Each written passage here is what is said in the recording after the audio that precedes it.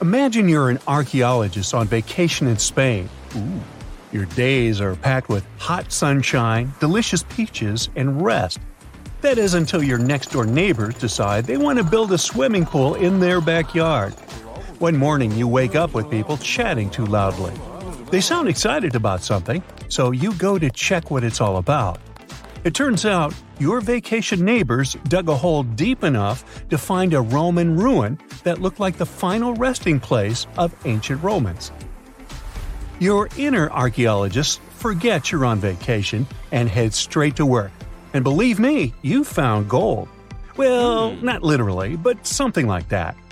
Inside the Roman ruin, there was a beautiful quartz vessel. Archaeologists before you have found similar artifacts. What nobody has ever found before was a vessel with perfume inside of it.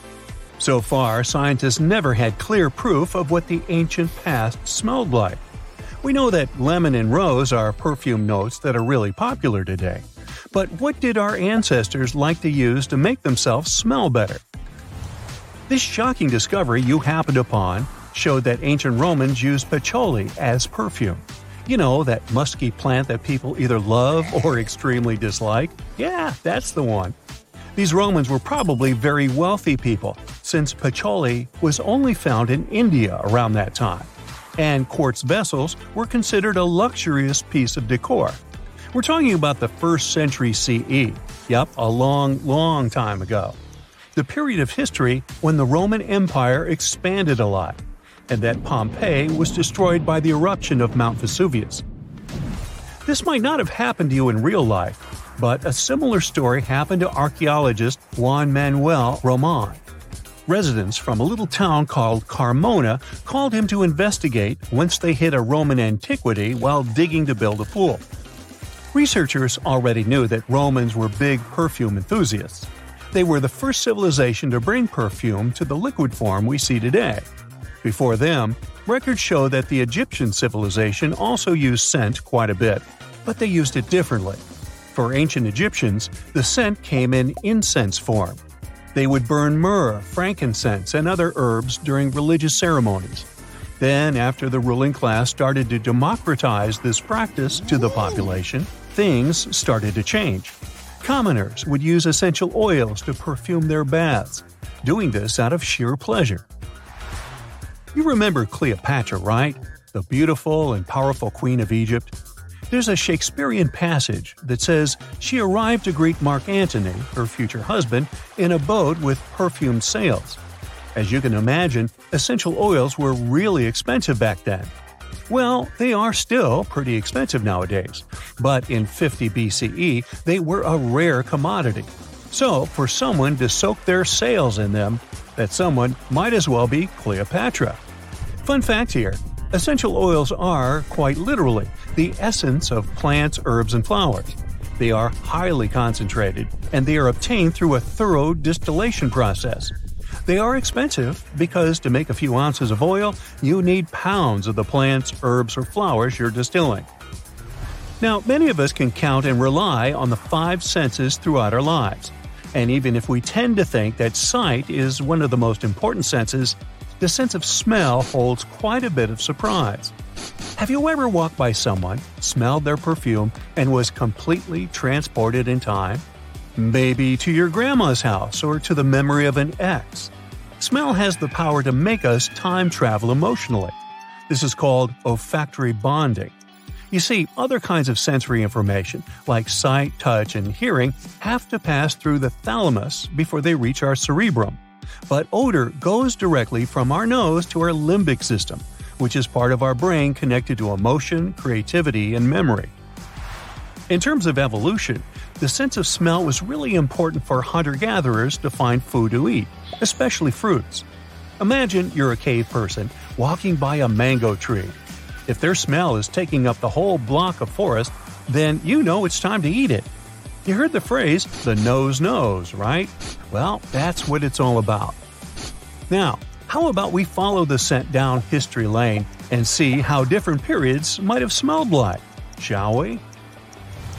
We've discovered that ancient Rome smelled like patchouli, or at least a part of it did.